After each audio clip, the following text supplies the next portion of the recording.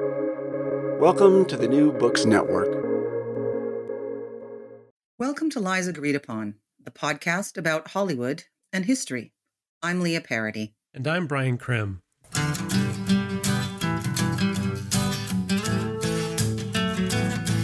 Think of the things we'll be talking about today as the 1980s equivalent of the Khrushchev-Nixon kitchen debate. That was a moment in 1959 when the U.S. made the tactical choice to fill its pavilion at the Moscow World's Fair with consumer goods, like a replica of the modern American kitchen. The Soviet Union had its military and industrial might on display, but average Russians were far more interested in the gadgets, labor-saving devices, and gleaming amenities in the kitchen display than they were in rockets and engines. Khrushchev tried to make fun of it as trivial and feminine, but the capitalist blow had been struck. Jump forward about 25 years, and we're at the next era when consumerism was overtly championed as a political component of the Cold War. A key player in that consumer culture was the modern teenager. On big screens and small, a pop culture machine worked hard to squeeze every last dollar out of white middle-class America by catering to their entertainment demands. In these years, a new generation of Westerners were reaching their teenage years, the children of the baby boomers. These kids had lots of freedom. Baby boomers were notoriously self-involved. And the kids of middle-class baby boomers had big weekly allowances, forked over by those guilty parents. So it's no accident that media and technology targeted teenagers as major consumers. Yeah, I would like to have had some of that money forked over. But, as we said in our last episode, this was a moment in history when, for a brief moment, there was no war that any Western powers were directly engaged with. And as we discussed, this caused anxiety about whether the young were too soft to defend capitalism and democracy if the evil empire really did attack. Today, we're also going to look at films that can be taken as cautionary tales about the dangers of teenagers or young adults who don't take the Cold War seriously enough. Last week, we dealt with the question of whether young people were strong enough, tough enough to fight a Cold War war. This time, however, the focus is going to be on the seemingly apolitical, irresponsible, and antisocial nature of the modern video game playing white affluent American youth. Our more serious films are War Games from 1983 and The Falcon and the Snowman from 1985. But we're also going to throw in a little bit of The Last Starfighter and Ferris Bueller's Day Off just to spice things up. And they came out in 1984 and 1986, respectively. I love them all. Along the way, we'll be reminding our listeners about the rise of Atari and then Nintendo video games and the arrival of the Commodore 64 home computer. We'll also talk about the launch of MTV in 1981. This was followed by the transatlantic epic Live Aid concerts in 1985.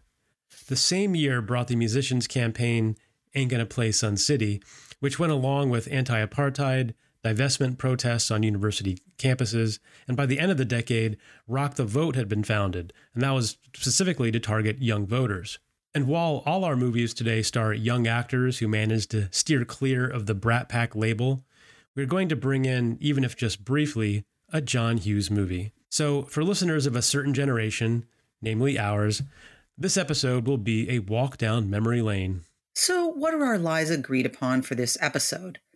Well, one of the reasons for doing these episodes that are just steeped in the pop culture context of a moment is to remind our listeners that everything has a history.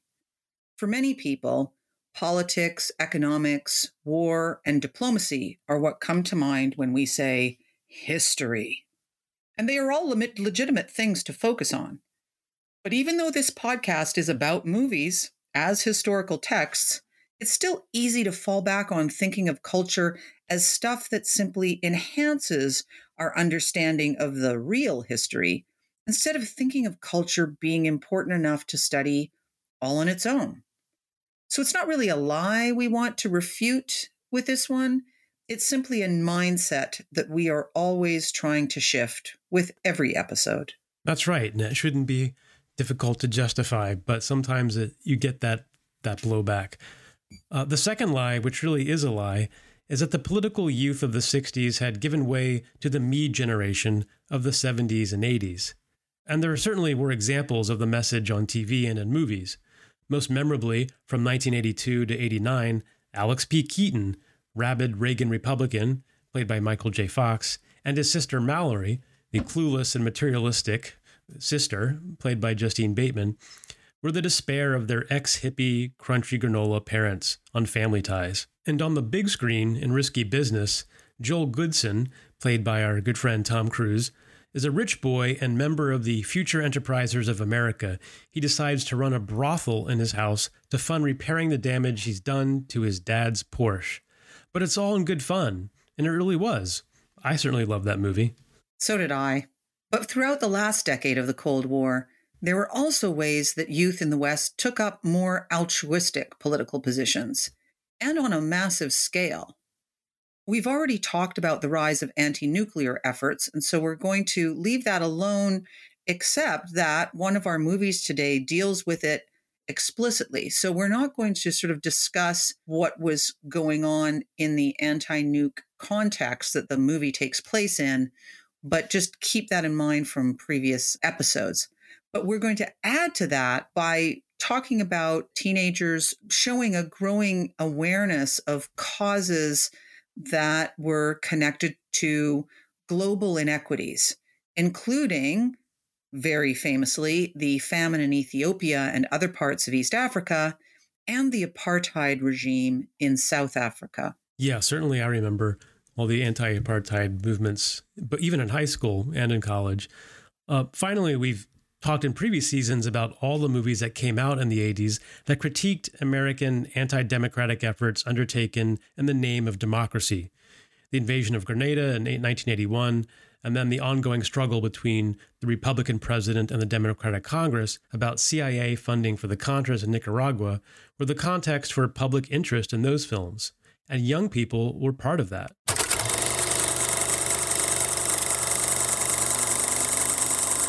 So let's provide some cultural history context before we talk about our films.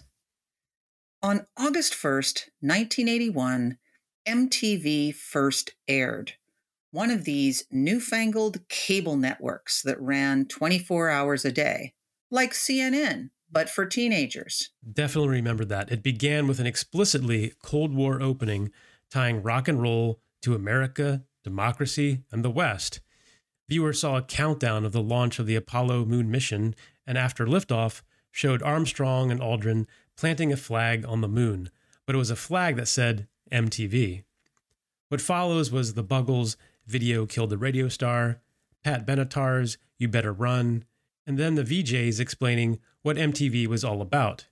Treating teenage interests, latest music releases and concert dates like news. 7, 6, 5, 4. We've gone for main engine start. We have main engine start.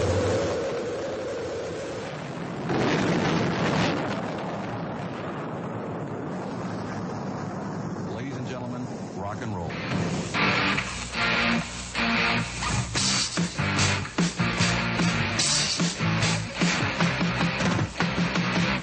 This is it.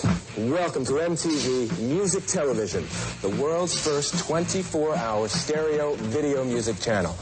Now, just moments ago, all of the VJs and the crew here at MTV collectively hit our executive producer, Sue Steinberg, over the head with a bottle of champagne, and behold, a new concept is born. The best of TV combined with the best of radio. Now, starting right now, you'll never look at music the same way again. I'm Alan Hunter. We'll be covering the latest in music news coast to coast here on MTV Music Television. So why are we talking about this? Well, our movies today are all about the supposed frivolity and self-absorption of teenagers and young adults, the apolitical cluelessness of selfish and entitled young men, and the occasional woman, who see nothing wrong with breaking the law if they decide their own moral compass will allow it. And this was a very common characterization of the MTV generation. Too busy playing video games to go outside and do something healthy in the fresh air. too obsessed with their own comforts to understand the sacrifice of earlier generations. And almost most importantly, there was the implication that these young people were too shallow to take seriously the existential threat of the Cold War and the evil empire. Reagan felt the need to remind the youth of America in 1983 that the youth of an earlier era understood this threat. I heard a young father, a very prominent young man in the entertainment world, addressing a tremendous gathering in California. It was during the time of the Cold War, and suddenly, though, I heard him saying, "I would rather see my little girls die now, still believing in God, than have them grow up under communism and one day die no longer believing in God."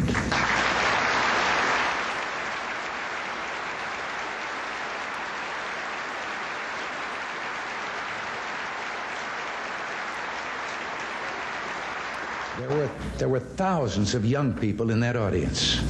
They came to their feet with shouts of joy. They had instantly recognized the profound truth in what he had said. Yes, let us pray for the salvation of all of those who live in that totalitarian darkness. Pray they will discover the joy of knowing God. But until they do, let us be aware that while they preach the supremacy of the state, declare its omnipotence over individual man, and predict its eventual domination of all peoples on the earth, they are the focus of evil in the modern world. But at the same time, as we saw with the use of the moon landing to launch MTV, consumerism was being sold, excuse the pun, as the highest form of patriotic behavior that Americans could engage in. And the quintessential object of Cold War consumption was a personal computer, including that awesome home video game console. Why? Because the personal computer was a perfect example of something that had developed as a Cold War technology, a military technology, that had now become a consumable good. In the 1950s, the USSR didn't understand the model kitchen at the Moscow World's Fair was a weapon. And now, in the 1980s, the Commodore 64 and the Atari and Nintendo consoles were a similar stark reminder of the technological advances of the West and the openness of Western society. So, in that context, let's start looking at our films. Can't wait. War Games came out in 1983, was directed by John Badham, whose filmography definitely tells us that the Cold War commentary part of this movie was probably not its intent. After his breakout film, Saturday Night Fever, Badham directed light and fluffy 80s popcorn movies we associate with that decade, such as Short Circuit and Stakeout.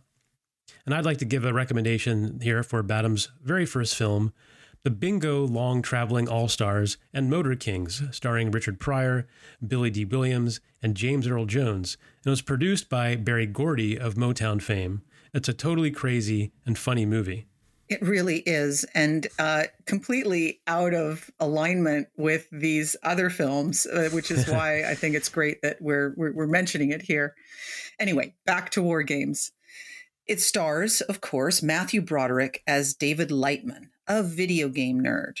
It also stars another young actress who did kind of get labeled in with the Brat Pack, notably because she was in The Breakfast Club, and that's Ali Sheedy, playing Broderick's plucky girlfriend. David Lightman thinks he's breaking into a video game company's computer system to get early access to the latest video games before their official release. So in essence, committing intellectual theft. But it's Matthew Broderick, so we still think he's a great kid, and we're rooting for him. Yeah, and we all wanted to see those video games too, so we totally understood. But the thing is, he's actually accessed the Whopper, War Operations Plan Response, a war game simulator used by the military. He accidentally sets in motion global thermonuclear war, a war game simulation. Dabney Coleman and John Wood are the adults. Coleman is the hawkish intelligence agency leader, McKittrick, who refuses to believe U.S. high-tech weaponry could be so easily manipulated by a kid. And John Wood, as Professor Falken, is a reclusive creator of the simulation. After the authorities realize Lightman is the source of the break-in, they assume he's a Soviet operative and they bring him to the NORAD bunker in Colorado. He can't convince them he's just a video game fan because, again, how could someone so disheveled break into their top secret computer? And he also can't convince them that what he's figured out is that the simulation is still running and could actually trigger a real World War III.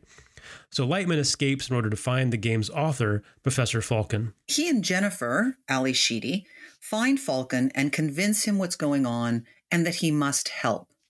Notice that the message isn't that young people need to be convinced how serious the Cold War is. It's that young people need to convince the adults that the old Cold War calculus is immoral. So Falken, jumps on board. He alerts NORAD, and they're rushed back there. Falken convinces Barry Corbin, another great character here, who's this cigar-chomping Texas cowboy general who doesn't like computers and thinks we should just be, flying by the seat of our pants, not respond to the simulation. So you see this idea where there's a cultural clash between Barry Corbin, an old school Air Force general, and the civilian sort of militarist Dabney Coleman. And at the end of this kind of crazy scenario, one of my favorite lines is when Barry Corbin turns to Dabney Coleman and goes, "Mr. McKittrick, after careful consideration, I've come to the conclusion that your new Whopper system sucks." And I still use that line all the time, but it really captures this kind of debate that was happening in real life. Exactly. I love Barry Corbin, and I don't care that he just basically plays the same character over and over again because it's such a fun character. Anyway, we've talked about Able Archer in previous episodes, and so we want to point out that here we get that scenario playing out in reverse. With Able Archer, thankfully, the USSR decided it just didn't make sense that the West was launching a full-scale nuclear attack, and so they decided that it had to be an exercise, and they didn't respond. Here, the logic is presented to the Americans by Falken. I don't know what you think you could do here, Stephen. How far has it gone? The president's about ready to order a counterstrike. That's what we're recommending you do. It's a bluff, John. Call it off. No, it's not a bluff. It's real. Hello, General Barringer. Stephen Falken. Falken, you picked a hell of a day for a visit. General, what you see on these screens up here is a fantasy, a computer-enhanced hallucination. Those blips are not real missiles, they're phantoms. Jack, there's nothing to indicate a simulation at all. Everything's working perfectly. But does it make any sense? Does what make any sense? That. Look, I don't have time for a conversation right now.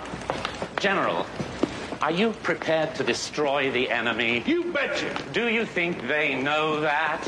I believe we've made that clear enough. Then don't. Tell the president to ride out the attack. Sir, they need a decision. General, do you really believe that the enemy would attack without provocation, using so many missiles, bombers, and subs, so that we would have no choice but to totally annihilate them? 1 minute and 30 seconds to impact. General, you are listening to a machine. Do the world a favor and don't act like one. Yes, in the end, the game has to be shown the futility of the arms race. An endless number of games like Tic-Tac-Toe finally prompts the computer to say the only way to win the game is not to play. You kind of see this same message replicated in other films where there's the prospect of an accidental nuclear war.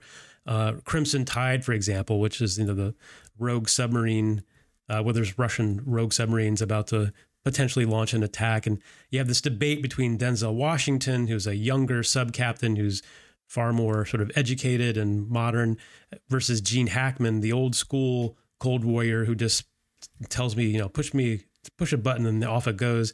And the logic with Denzel Washington that kind of wins the day is that, in the nuclear age, the true enemy is war itself. And that's really, I think, war games originally taught us, this generation, that lesson.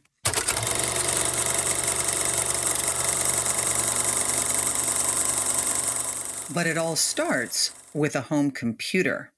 And that is a decidedly Cold War development. As are video games.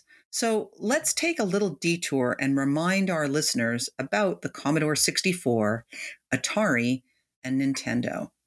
The Commodore 64 was the first really reasonably priced home computer, intended for general use, not for experts or professionals. It was released in 1982, and it dominated 30 to 40% of the PC market between 1983 and 1986. And that, we say PC, but that includes Mac products or Apple products as well. And it was sold in retail stores, not just computer stores. And you could play games on it. And we had a Commodore 64. And the very first thing I did was learned, because back then you had to do your own coding, like at the very basic level, where you could on them. And I coded it so that it would mimic the language of the Whopper so that I could pretend that I was typing the Matthew Broderick side, and that then the Whopper was responding. My brother found it very amusing. Oh, yeah, anyway. That's awesome. Yeah. I certainly remember the first kid on my block to get the Commodore 64. We all became his friend pretty quickly. But the birth of the video game happened much earlier, in the 50s technically. But it was the Atari arcade game, Pong, that captured kids' imaginations in 1972. By the early 80s, video games weren't just in the arcade. They had found their way into people's homes, but not on the computer. The games were cartridges, and Atari, Coleco, and Mattel all had machines for home use.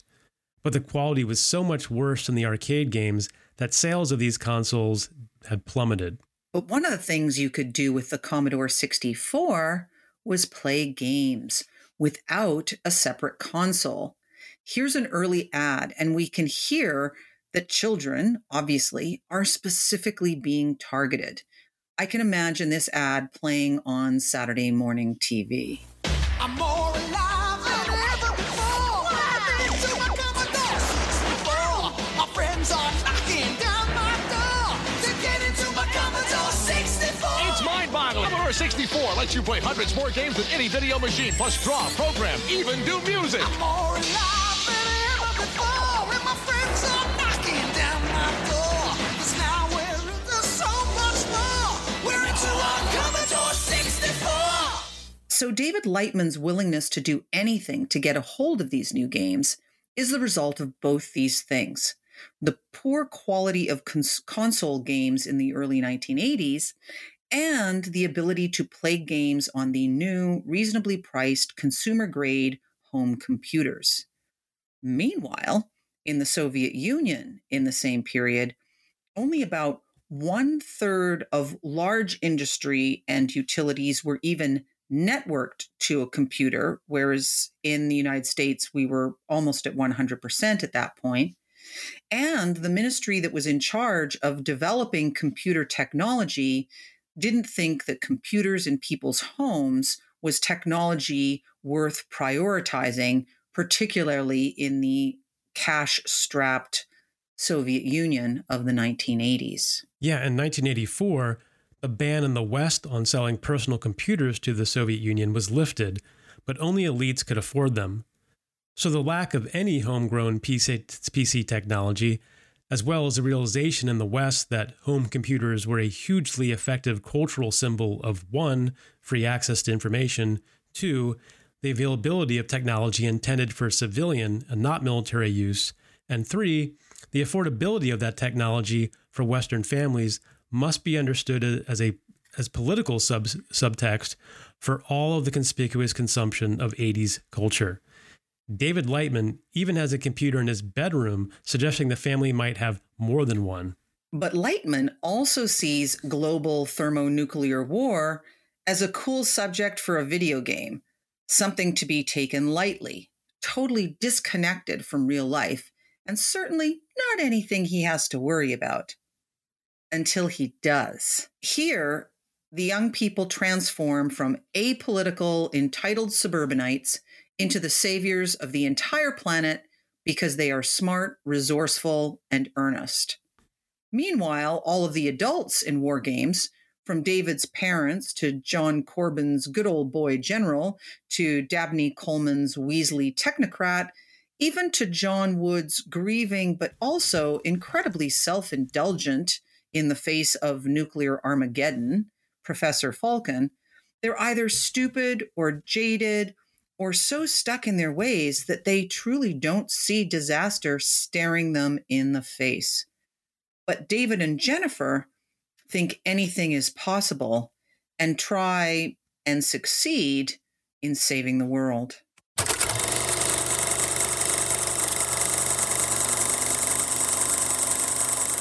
On the other hand, we also have The Two Young Men and The Falcon and the Snowman, starring Timothy Hutton and Sean Penn. Paired again after Taps, here they are a bit older and definitely less likable. Based on a true story from the 1970s, the film was directed by John Schlesinger, whose film Midnight Cowboy won him a Best Director Oscar and won Best Picture. He also directed Billy Liar, Darling, and Marathon Man. This time, Hutton plays Christopher Boyce, an aimless and wealthy young man from Orange County, California. His father, a former FBI official, played by the always great Pat Hingle, uses his connections to get Christopher a job with a defense contractor whose contract is to receive and transmit secret communiques for their clients, which includes the CIA. Yeah, and it's kind of remarkable as someone who was briefly in the intelligence community to see how completely lax and crazy the whole situation was to just give a kid like that all this access. But that is also part of the true story. Now, in his high security clearance job, Boyce becomes disillusioned with America and its actions in the name of Cold War security. He's literally reading kind of the messages around the world. And the catalyst is in particular a communique that spells out how the CIA has manipulated the political scene in Australia to ensure the failure of the democratically elected government of the Democratic Socialist Party there to make way for a more amenable candidate for the United States. Now, despite the fact that he's signed a security agreement, Boyce asks his childhood friend Dalton to approach the Soviet embassy in Mexico City and offer to sell them whatever useful information Boyce comes upon as he receives and transmits.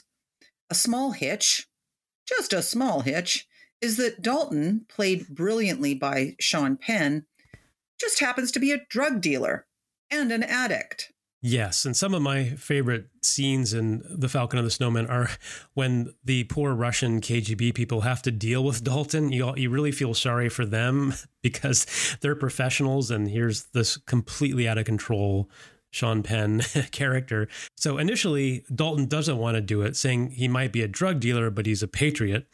But after he's arrested, he decides that jumping bail and fleeing to Mexico is a better option, and that selling secrets will actually provide him with an income. So over time, Boyce passes material to Dalton, who delivers it to Alex, a Soviet operative in the embassy, played by David Suchet.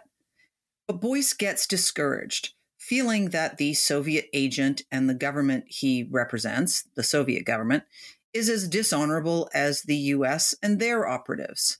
So really, just to spell this out here, we've got a guy who is supposedly disillusioned, but he's selling these secrets. He's not giving them away. And then somehow he thinks that he is so important in the grand scheme of things that selling these secrets to the Soviet Union is going to somehow make a noticeable difference within a very short period of time. And of course, we've got Dalton, who gets careless because of his ever worsening heroin addiction. He wants to expand the opportunity so that he's not just making money from selling, U.S. security secrets, but also make money from selling drugs. He wants to kind of have two lines going at the same time. So Boyce wants out, but Dalton wants more. And meanwhile, as you said, Alex is just getting impatient with both of them. Yes, I think it's when Dalton says, "Can I just use your diplomatic courier bag to smuggle heroin?" that they really this is, we're civil servants. We might be KGB, but we're civil servants. Yeah, it's very much not just Americans fed up with these teenagers. The Russians are too. Eventually, Dalton is arrested by the Mexican police, and they try to frame him for a murder. He refuses to admit to the murder, and eventually he's given the choice of extradition to the U.S. or to the Soviet Union. As soon as he crosses a border back into the U.S., he's picked up by the marshals. Boyce, who's increasingly feeling like he's going to be picked up and he's watched, is actually finally arrested as well. Under interrogation, Boyce describes what motivated him to betray his country. Let's listen to that. July 29th, 1974, you signed a security agreement that you would not transmit classified information to any unauthorized person or agency. That's correct. Have you in fact violated that agreement? You bet. Did you ever remove any NSA ciphers from the communications room? Ciphers, pilot Twixes, Argus, Rhyolite data, ground resolution studies, performance sheets. How long have you been an agent for the KGB? I've never been an agent for the KGB. I work for no one but myself. I belong to no political organizations other than the Democratic Party. How much money did you receive from the Russians? About $20,000. Money's never been real important to me. Earlier, you made a reference to CIA activities unrelated to the satellites. Could you be more specific? I haven't mentioned a word about CIA, but I could be very specific. Who did you receive your instructions from? My conscience. I know a few things about predatory behavior. And what was once a legitimate intelligence-gathering agency is now being misused to prey on weaker governments. So at the end of it all, both men are convicted in real life. Boyce was sentenced to 40 years in prison, and Dalton was sentenced to life. And the film critic Roger Ebert at the time said that the movie, quote, succeeds in an admirably matter-of-fact way in showing us exactly how these two young men got in way over their heads. This is a movie about spies, but it's not a thriller in any routine sense of the word. It's just the meticulously observant record of how naivete, inexperience, misplaced idealism, and greed led to one of the most peculiar cases of treason in American history. Now, I have to say that I think that Roger Ebert let them off the hook a bit here because that naivete, inexperience, and misplaced idealism really, to me, looked more like kind of petulant entitlement. But maybe that's through the lens of, 30 intervening years. Yeah, I think that's a good point. I think maybe when I first saw it, I could kind of understand the, you don't understand me, parents, but it was really, they were both finding excuses to act out, and they're not likable. Not that Roger Ebert is saying it either, but they're certainly not, they didn't seem naive to me at all. They just seemed really nihilistic in a way. And that's a part of the point in including this movie here. One of the key components of this movie is how casually the men think about their loyalty to their country and how they sell secrets with no thought to the damage it might do. Dalton is looking at espionage as simply another illegal way to get money, a side hustle to his drug business, or maybe the drugs become the side hustle to the espionage. It doesn't really matter. It's something to just make life a little bit easier and avoid reality. Yeah, and although Boyce eloquently sets out his disillusionment for his FBI interrogators as Hutton plays him, the motivation is as much petulance as anything else.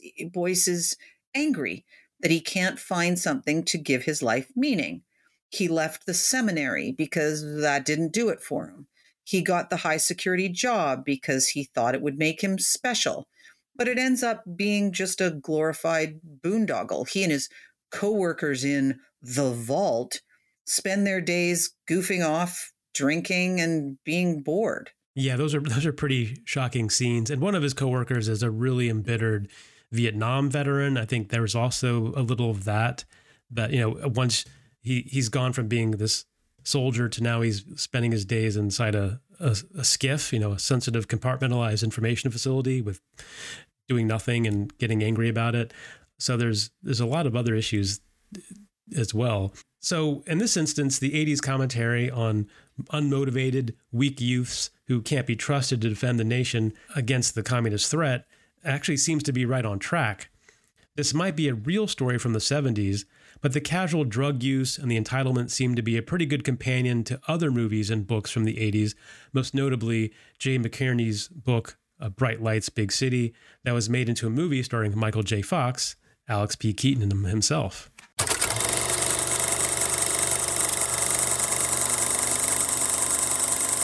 But here's a counter-narrative of the era. Remember our second lie, that all the teen and the young adult culture of the 70s and 80s was selfish and shallow. The Falcon and the Snowman certainly reinforces that, and so does War Games a bit, at least in, who these kids are when the movie starts. But when called upon to act, they do. We opened this episode with the first minutes of MTV in 1981. But by 1985, MTV was broadcasting the Live Aid concerts at Wembley Stadium in London and in Philadelphia. The project was spearheaded by, of all things, a rock and roll artist.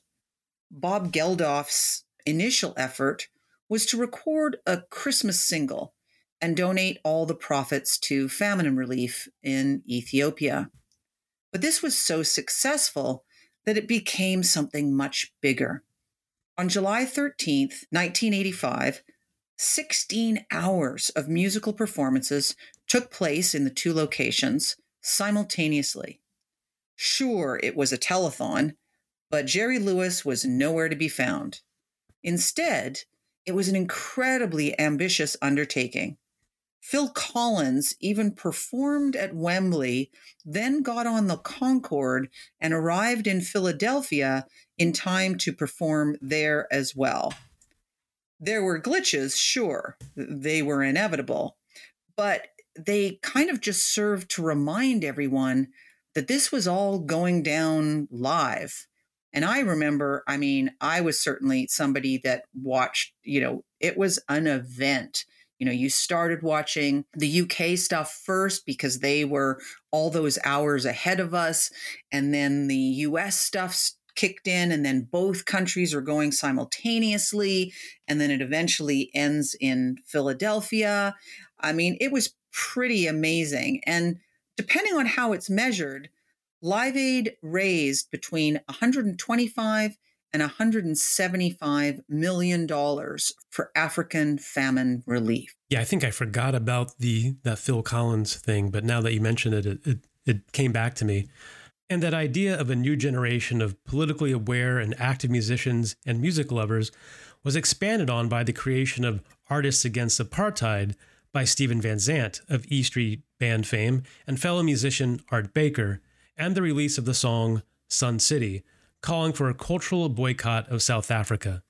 This helped to mainstream the anti-apartheid movement around the world. The regime in South Africa had been consistently supported by Western powers as part of the Cold War calculus. The African National Congress was seen as a socialist organization, and therefore, in typical Cold War fashion, more of a danger than apartheid was. But as a result of the success of Live Aid, the actions of Artists United Against Apartheid, and the support of MTV in publicizing all of these things, universities around the U.S. were successfully pressured into divesting of South African holdings, and other anti-apartheid boycotts took hold. And then, finally, not to leave MTV too quickly, by 1990, MTV had thrown their might behind electoral politics in the U.S. by partnering with a new organization called Rock the Vote, which was dedicated to increasing voter turnout among young people. Here's a couple of early ads sounding like, tortured, sincere musicians who want to change the world. Anyway, here's a couple of early ads with Chris Cornell and Lenny Kravitz. Hi. Instead of giving you advice, I could give you some information. If you're 18 years old or older and an American citizen, you're eligible to vote. You can't dangle carrots in front of young people and say, If your favorite rock star tells you to vote, then maybe you should go vote. Tell them what's bugging you. Tell them to get lost. Tell them what you believe. Tell them what's on your mind. Tell them the way you see it. Tell them what you believe. You got the right. It's protected by the First Amendment. Speak your mind and vote. It ain't illegal yet. Oh, yes. And before we finally stop talking about MTV, it's worth revisiting our first lie, which is basically just a reminder that what we're always about here at Lives Agreed Upon is emphasizing that everything, including pop culture, has a history. And that culture is a driver of history just as much as diplomacy or economics. It's very important to not be snobs about history and to realize that everything, including a TV network that, at least for its first decade or so, mainly played music videos and talked about concert dates and the gossip of musicians and what they were all up to, but that has a history and that it shapes the rest of history. So, that's our ongoing campaign here, is to have everybody just understand that culture, has a history and is part of history. So why did we say at the top that we were including The Last Starfighter and Ferris Bueller's Day Off in the mix here? Well, God, I love The Last Starfighter, but that film might actually be the most direct critique of the 80s spoiled, affluent teen trope of any film of the era. It came out in 1984, starring Lance Guest and the late, great Robert Preston. And as maybe the best piece of trivia I've come upon yet in doing this podcast, I discovered that the guy who directed The Last Starfighter, Nicholas Charles Castle, played Michael Myers in the Halloween films. Isn't that just the best piece? That is the best piece of trivia ever.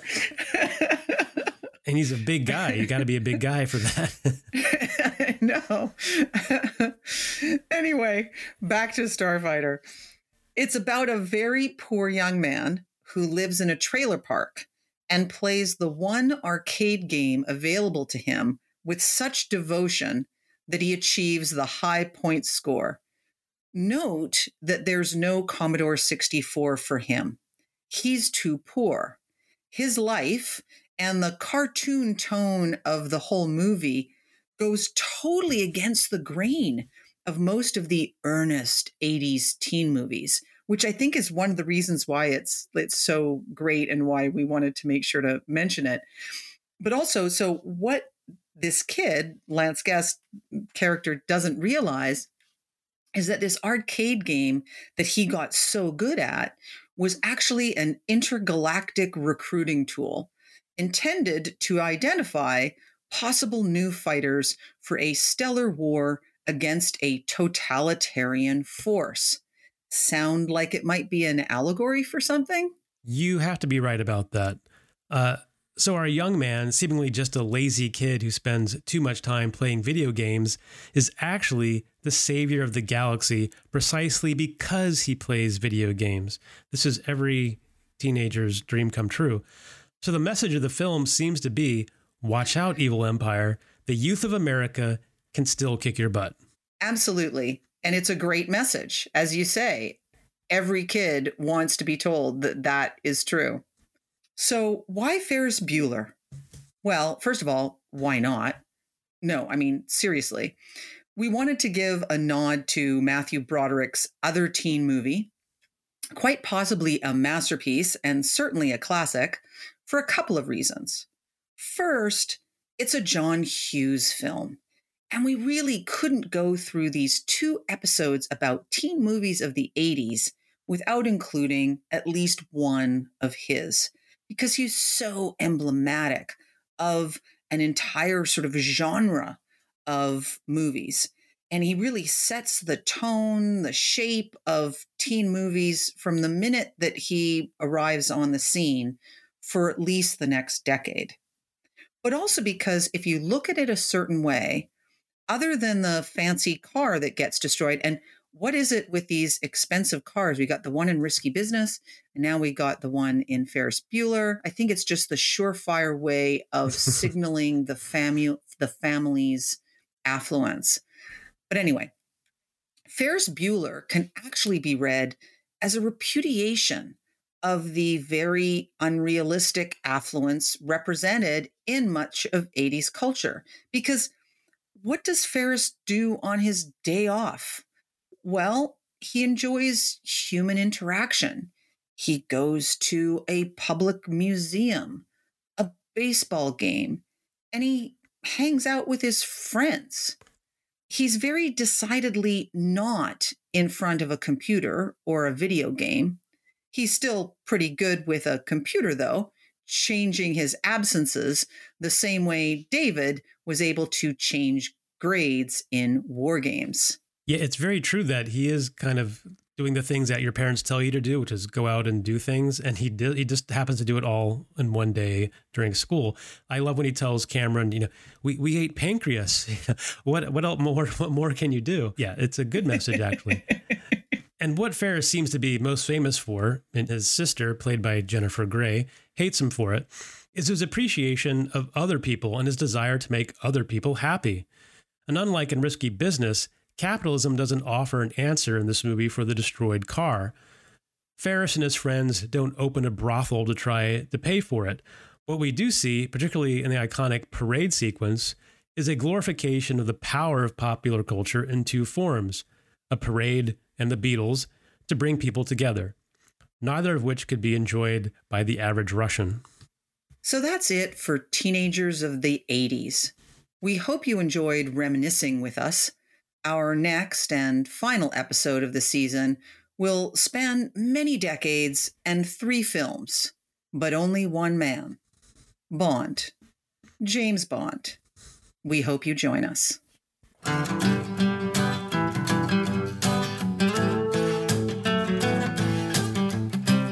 Lies Agreed Upon is written and produced by Brian Krim and Leah Parody. Our theme was written by Simon Parody. We are a proud partner of the New Books Network and can be found wherever you find your favorite podcasts.